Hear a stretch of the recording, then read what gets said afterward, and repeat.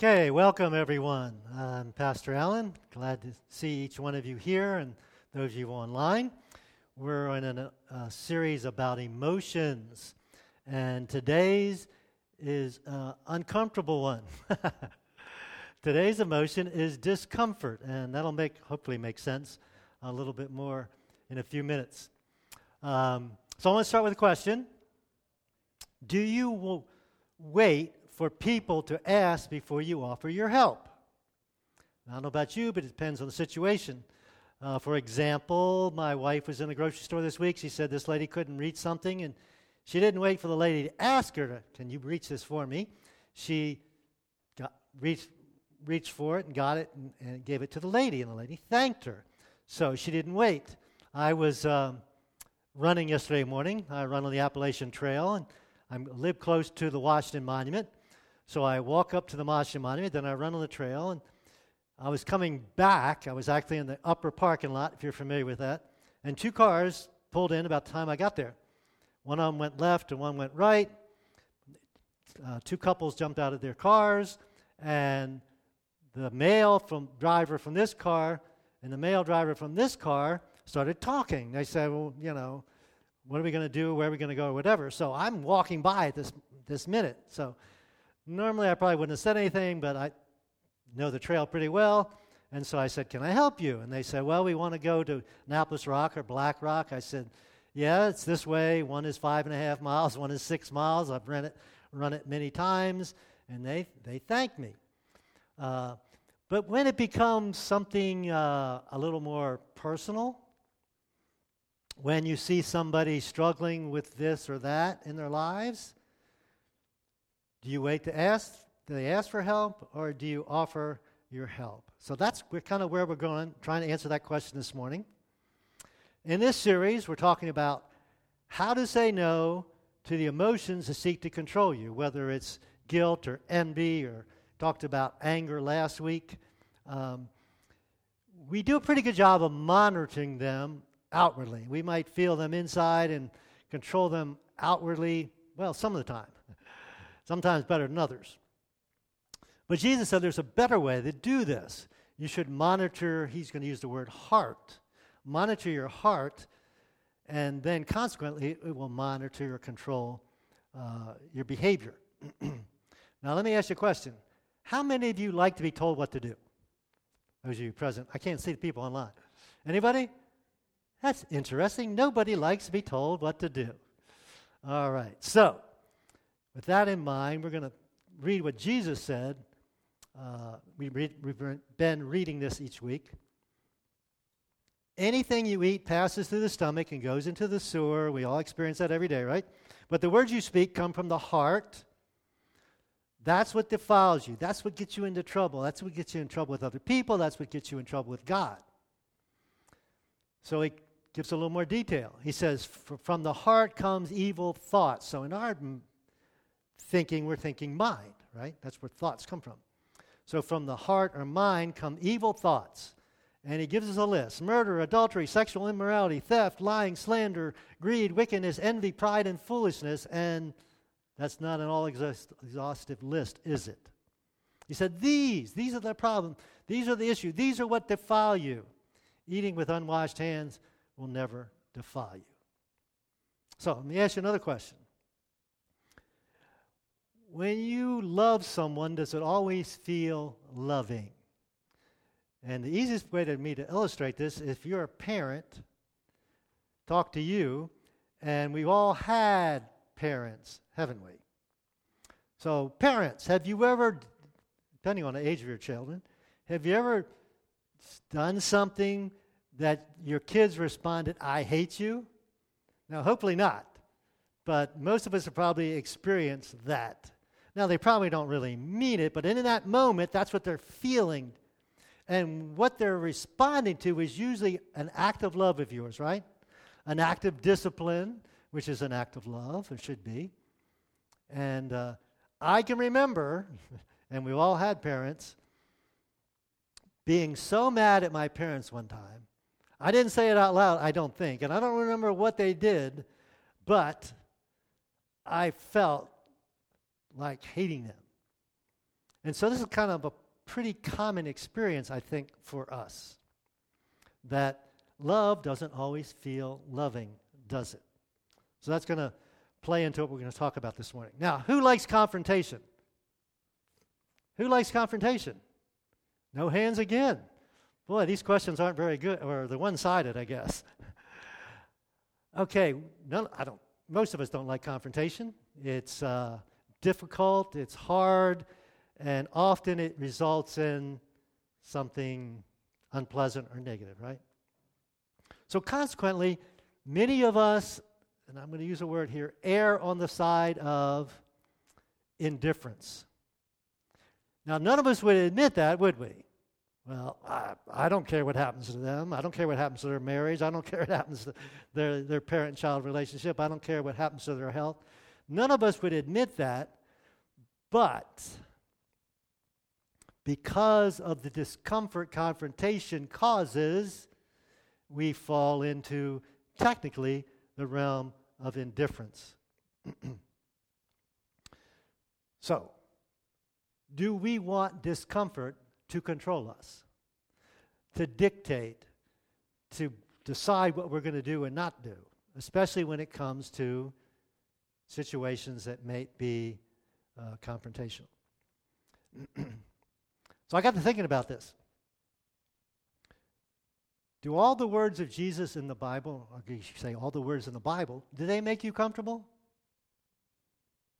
I mean, Jesus said, love your enemies and be kind to those who despitefully use you. That make you comfortable? It doesn't make me comfortable. And that's just one example. So that's not a good judge of what we should or shouldn't do. Sometimes it's going to not feel good. So I'm going to read you something. I'm going to warn you ahead of time. It's not going to make you feel good. All right? So here it is. Something Jesus said. Don't throw stones at me. If another believer sins against you, go privately and point out the offense. Now, everybody does that all the time, right? Nobody's shaking their head. We don't do that. But Jesus told us to do that. Why don't we do that? Because it's uncomfortable, right?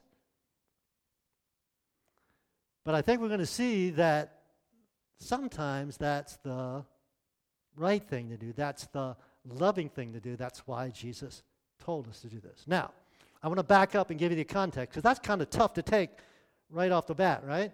So let's go back and read the context, and it'll make more sense, and I think it'll be a little easier to swallow, we might say, when we get there. So this is Matthew chapter 18. We're going to start in verse 1. About that time, the disciples came to Jesus and asked him a question. They were always asking him questions, and it made sense. Jesus is a really smart, wise person. I'm going to ask him a question. But this wasn't really about wisdom. He said, they asked him, who's going to be the greatest in the kingdom of heaven? Now, is he talking about up there in heaven? No, they weren't asking about that heaven. They were talking about Jesus' kingdom. He said he was going to set up his kingdom here on earth. Now, he thought it was an earthly kingdom. We know better now. But they thought it was an earthly kingdom. So who do you think they were wanting to hear as the answer to the question? Well, you guys, of course. You're my buds. You're my right-hand men. You're the ones that have been hanging out with me for 3 years. You guys are going to be, after me, the greatest in this kingdom. So they were really more interested in status and power than they were in service, even though Jesus said, I didn't come to be served, but to serve. But they kind of forgot that part. Sometimes we forget that part. So Jesus sometimes answered questions, sometimes he didn't. So he gives us kind of an unusual response to this question. He said, he calls a little child. None of the children are in here right now. But say we saw a bunch of little children yesterday at Cody's graduation party, and it was just hilarious watching them. But anyway, a little child, 3 or 4 year old child, he maybe has permission of the parent or whatever, and puts the child on his lap. Now remember the question, who's going to be greatest in the kingdom? And Jesus says, hey, bring this child up here. So he goes on.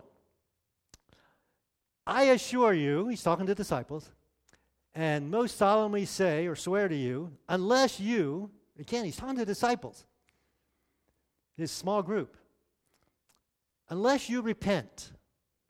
And this translation gives you the meaning of that. That is, change your mind. My wife talked about changing together. Change your inner self, your old way of thinking, live changed lives. Unless you do that, unless you repent, by change it means turn from evil things or bad things to good things. And he says, become like little children. So you're not like little children, but you need to be like little children, like this child on my lap. What does that mean? Trusting, humble, and forgiving. I got thinking about that. Isn't it amazing, kids? They could be fighting one minute and the next minute hugging each other, right? Forgiveness comes easy. Not so much for us, but for them it does.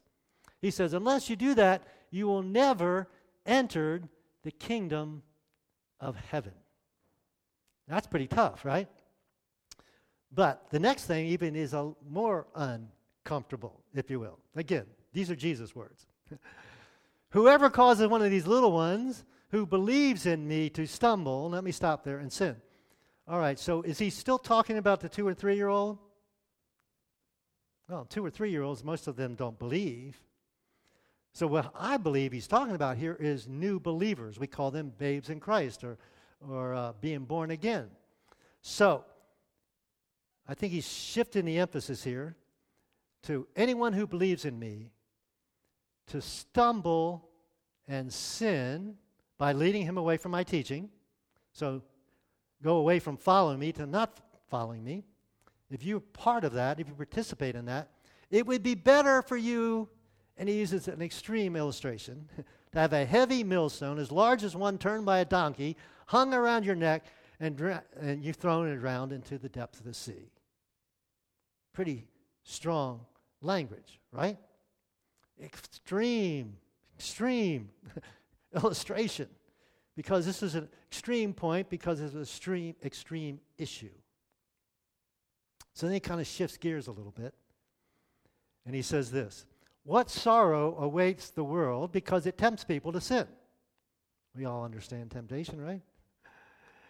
He said temptation's inevitable, okay? Now, some temptation, we just are our own source. We're the source of our own temptation, correct? Nobody else had anything to do with it. But sometimes other people lead us astray, so to speak. So he said, if you're one of those that leads somebody astray, sorrow awaits the person who does the tempting. Think about it this way. Are you the source of anybody's regret? So is there anybody out there that said, oh, I wish I never met that person. Wish I never married that person. I wished I never had to work with that person. I wished I never had to go to church with that person. I wish, I never took their phone number. I wish I never called their phone number. I wish I never went with them here or there. All right, the list is pretty endless, obviously. Don't be somebody else's regret. So this is evidently huge to Jesus, correct? So, seems like it should be pretty important to us, too. So then he uses another extreme illustration. I've been preaching a long time. I don't think I would use an illustration like this, but Jesus is smarter than me. So if your hand or foot causes you to sin, so, hey, I shouldn't eat this, but my hand grabbed it. So, no, I cut my hand off, so I can't grab that or smoke it or I ingest it or whatever it might be. Cut it off and throw it away.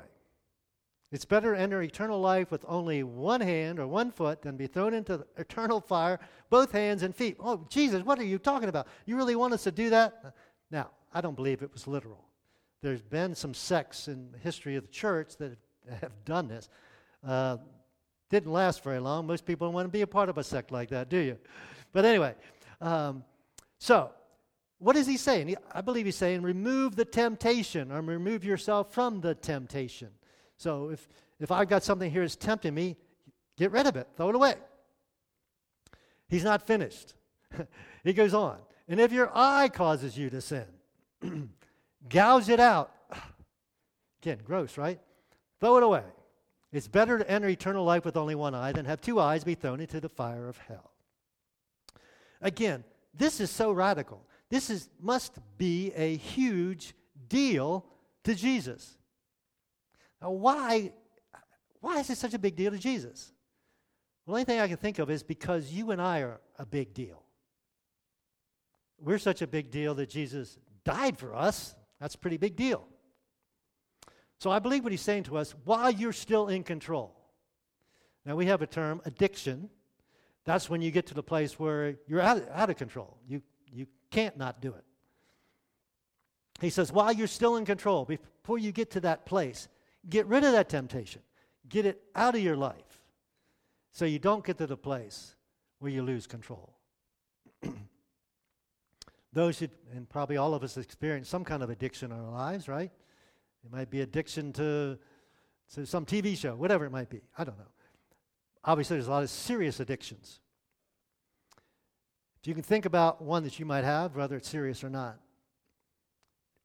don't you wish you could go back and not take that first drink, or not smoke that first cigarette, or not watch that first pornography image on pornography, or I used chocolate in the first sermon illustration. Never tasted that first taste of chocolate. No, I'm just teasing. But don't you wish you could? So Jesus is saying, okay, this is a big deal. This is really important. Temptation comes into your life, no matter what the source, whether you're the source or somebody else is the source, you need to take it seriously. Before it gets control of you, you need to take control of it. Okay? I think most of us are fine with that. We understand that. We might not do it, but I kind of get that. So then Jesus really shifts gears. He's talking about cutting body parts off. Now he shifts gears. Here's what he says. Actually, he asks a question. What do you think? So they asked Jesus a question, and Jesus talked about all this, and he said, okay, now, disciples, what do you think? And I got to thinking about it. I don't really think about Jesus asking me questions. Why would he ask me a question? He knows more than I do, plus he knows what I'm thinking. He wouldn't need to ask my question. So it's obviously for the purpose of those present to hear the response for the people. So here's an illustration story Jesus used multiple times. In fact, if you're familiar with this illustration, it's probably not in this context, but another context, you remember it. So he says, a man owns 100 sheep. Anybody here own any sheep? No shepherds? Okay, all right. So this is a weird illustration to us. None of us have ever done this. So if a man owns 100 sheep, and one of them wanders off, stumbles, falls, won't he leave the 99 on the hillside and go to look for the one who wandered off? So I don't know. Is that what you would do? I'm sure if there was more than one shepherd, you would do that so that they would be protected. But in the illustration, Jesus said, yeah, he goes. And in this case, you got two options. You find it or you don't find it. He says, if you find it, I tell you the truth, he, who? The shepherd, will rejoice over it more than over the 99 that didn't wander off. Okay, so none of us have sheep, so let me try and give you an illustration that might make sense to you, all right? I don't know how many credit cards you have in your wallet or purse, but let me just use this illustration. You have 5 credit cards, all right? 5 credit cards. And you lose one. Anybody ever lost a credit card? I've lost a credit card. Unpleasant, uncomfortable, right? And you start looking everywhere. You start calling people. If it's very long, you call the bank and put, all that. So you look and look, and you're looking at the house, you look in the car, and I've found one in the car before. It kind of fell in a slot in the car. So when I find that card, what am I experiencing? Yes, great joy, right? And if I have that same joy about the other 4 that I still have in my wallet, I wasn't even thinking about them, right? Okay, so I don't know if this helps you understand, but when something is lost of value and you find it, it brings you great joy, much more joy than the ones that you never lost. So one way to think about this, when you and I have stumbled and fallen and come back to God, or somebody's helped us come back to God, God's very excited about us than the people that have been pretty obedient all along. So, big thing to do is you may be caught in something. I encourage you to get out of it, because God is, and we'll talk about this at the end, God is wanting you. He wanted you to come back. So he says it. Literally, he says it next verse. In that same way is not your heavenly Father will that even one of these little ones should perish. And so at this point, we're all great. Yeah, that's a great illustration, Jesus. Love that story. That's great. But Jesus said, okay, wait a minute. You're supposed to be part of going and getting the lost sheep. Oh, that makes it a little bit different. And that's the verse we started with, right? If another believer sins or wanders off, you do what? Oh, I'm going to pray for them. Well, that's fine, but that's not what Jesus says to do. He says, go privately and point out the offense. I don't want to do that. That's hard. That's going to get ugly. It's going to get messy. I don't like messy. Now, I study different translations when I study, and there was a discrepancy in some of the translations. Some of them said another brother sins against you, like this one does, and some of them just says if another brother sins. So which is it? So let me ask you a simple question. What is the best commentary on the Bible? The best commentary on something in the Bible is the Bible. Okay? And so I'm thinking about this, and so something came to mind. I've been reading the Bible for a long time, so some of these things pop in my mind. So Paul, later on, writes something about the same topic. We call it in Galatians. He said, dear brothers and sisters, if another believer is overcome by some sin, so it doesn't need to be against me. All right? If that's what Jesus meant there, the Bible teaches that it's bigger than that. You who are godly or more spiritually mature or more in control should gently and humbly, that's really important, gently and humbly. I know better than you. I just don't happen to have this problem in this area that you're having. All right? Help that person back onto the right path. Bring them back.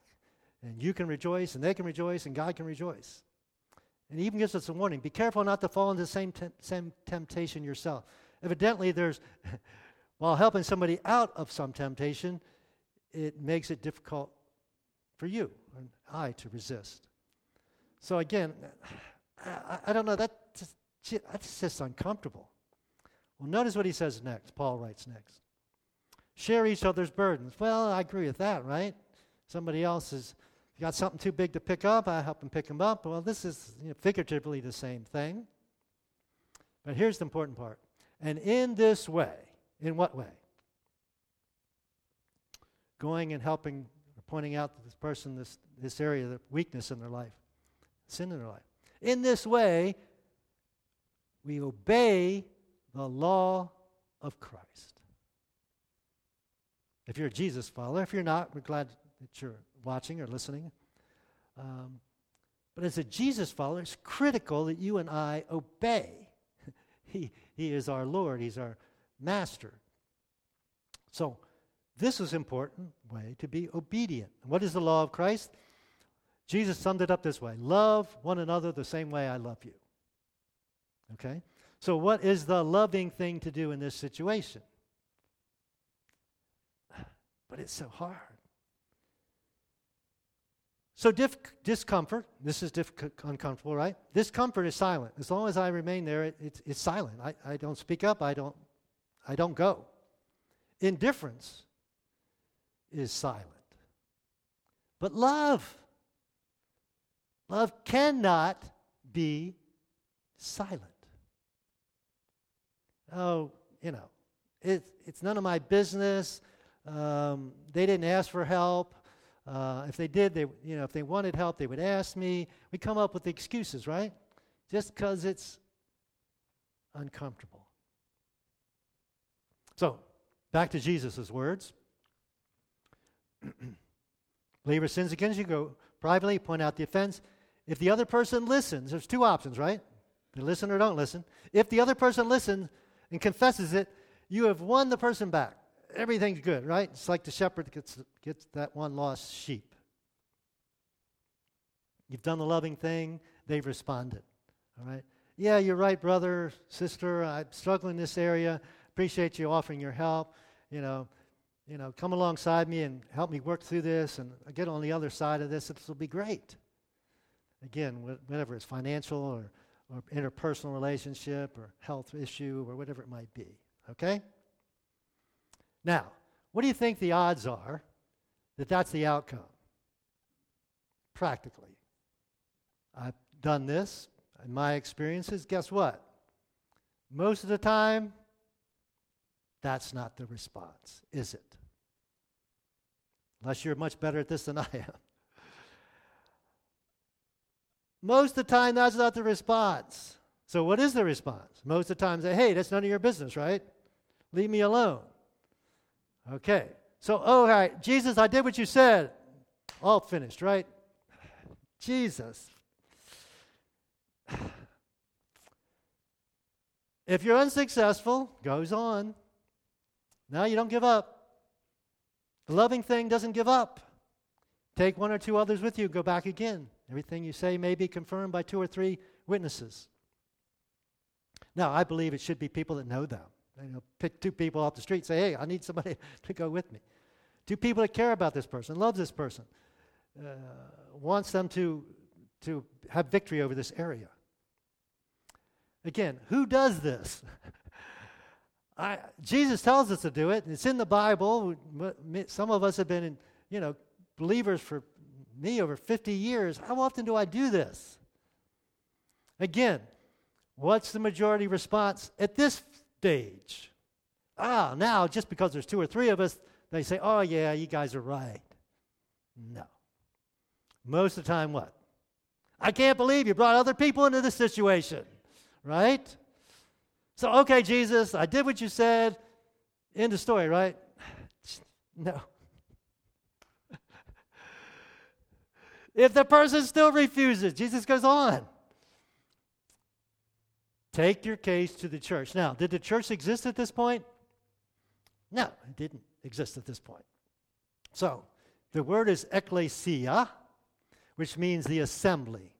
So in this case, it would be like the local synagogue, the little community. Everybody knows each other. Probably know what's going on, all the gossip, right? So you find a small group. In our context, we wouldn't bring it to the whole church. It might be your small group that you're a part of. So you took 2 people from your group, the person didn't listen, so now the whole group, you bring the situation to them. Then if they still won't listen, they won't accept the church's decision. All right? Again, unfortunately, this is the majority of the responses you get. Now, this last part, the church has kind of misinterpreted, I believe, sometimes. Treat the person as a pagan or a corrupt tax collector. Now, the church has taken this as, we'll just shun them. We'll just ignore them. We'll sometimes throw them out of the church. Okay. How did Jesus treat pagans and tax collectors? He hung out with them more than he did the church people. He liked them more than he did the church people, hypocritical church people anyway, didn't he? So, what is he saying? Okay, stop thinking this person's going to think like you do. Stop thinking this person has the same worldview that you do. That what Jesus says is most important. Obviously, they don't have that worldview. So we treat them as somebody that has a different worldview than us. So, consequently, what do? Do you continue to love them? Yes, maybe you love them even more. Now, again, does this usually go well? Does this usually heal a situation? More likely than not, you disrupt a relationship. You may even lose a relationship. I've seen this happen. So you and I need to decide what's more important. To do what's uncomfortable, to be obedient, or to be Again, ultimately indifferent. So I came across the song. I asked Jared about it. He said the band didn't like the music so much, but they loved the words, so I'm going to give you the words, okay? Here it is. There's no wall you won't kick down. Maybe you know the song. I didn't know the song. That's because the band doesn't do it. That's why I didn't know it. But anyway, there's no wall you won't kick down, speaking of Jesus, lie you won't tear down, coming after me. Oh, the overwhelming, never-ending, reckless love of God. I just love that phrase. Overwhelming, never-ending, reckless love of God. Oh, it chases me down, it fights till I'm found, leaves the 99, because I'm the one that's wandered off. I couldn't earn it, I don't deserve it. We call that grace, right? Still, you give yourself away. Oh, the overwhelming, never-ending, reckless love of God. So, do we want discomfort to control us? We want discomfort to dictate what we do and don't do. I got to think about this. Really, it's a cowardly thing, right? It's cowardly for me not to speak up. When somebody is hurting, and I at least offer my help, even though they don't ask it, or maybe they don't want it. The loving thing, the responsible thing to me to do is to, what do they call that? Society has a word for that. When somebody's caught in addiction, a group of people get together. Intervention, yes. Yeah. Where did society get that from? They got it from Jesus. So, I usually like to give you something to think about, but before we get there, let me reiterate. Discomfort is silent. Indifference isn't silent. But love can't be silent. And aren't you glad, and I'm glad, that God never said, okay, your sin's none of my business. And let us all die in our sin. The love of God would not let him be indifferent. That's why he sent his only son, Jesus, to suffer and to die. He could not be silent. He would not be silent. He rose from the dead and gave you and I the opportunity to have renewed fellowship or relationship with God in Jesus. If you'd like to do that, enter into that relationship, please let us know. We'd love to help you make that decision or walk you through that decision. So here, give you something to think about. When you see someone struggling, common life experience, right? We all see people struggling. What keeps you from stepping up and helping? I'll let you wrestle that to the ground for yourself. So let me pray with you. I'll let you go. Jesus. We thank you that you gave us step by step what to do in these difficult situations. So now it's up to us to do it. And it's so uncomfortable. It's so hard. And it usually, unfortunately, maybe even rarely turns out well. So we have to decide, are we going to be obedient? Are we going to do what you say is the wise thing to do, the smart thing to do, the loving thing to do? Or are we going to be, in reality, unloving, just because it's uncomfortable? And God, I know, it's none of your business. You're being so judgmental. We've all heard those responses. But love has to go. Love has to speak up. Love has to try and help. So God, help us to know when and how and the best way to do that so that we can be obedient to you. And again, for anyone without a personal relationship with Jesus that are trying to do this on your own, I can't imagine trying to battle temptation and certainly addiction without the help of Jesus. But he's chasing you down. He's got reckless love. He desires to be in a relationship with you. If you'll just repent, which means change or turn to him. He'll accept you just the way you are. You don't have to stop that, change anything. Just say yes to Jesus. Let him enter your life and begin the process of change. So, Father God, we thank you that you care so deeply about us. You love us so much. Not only you send Jesus to die for us, but you instruct our brothers and sisters to help us. Thank you, Jesus. In your name we pray. Amen.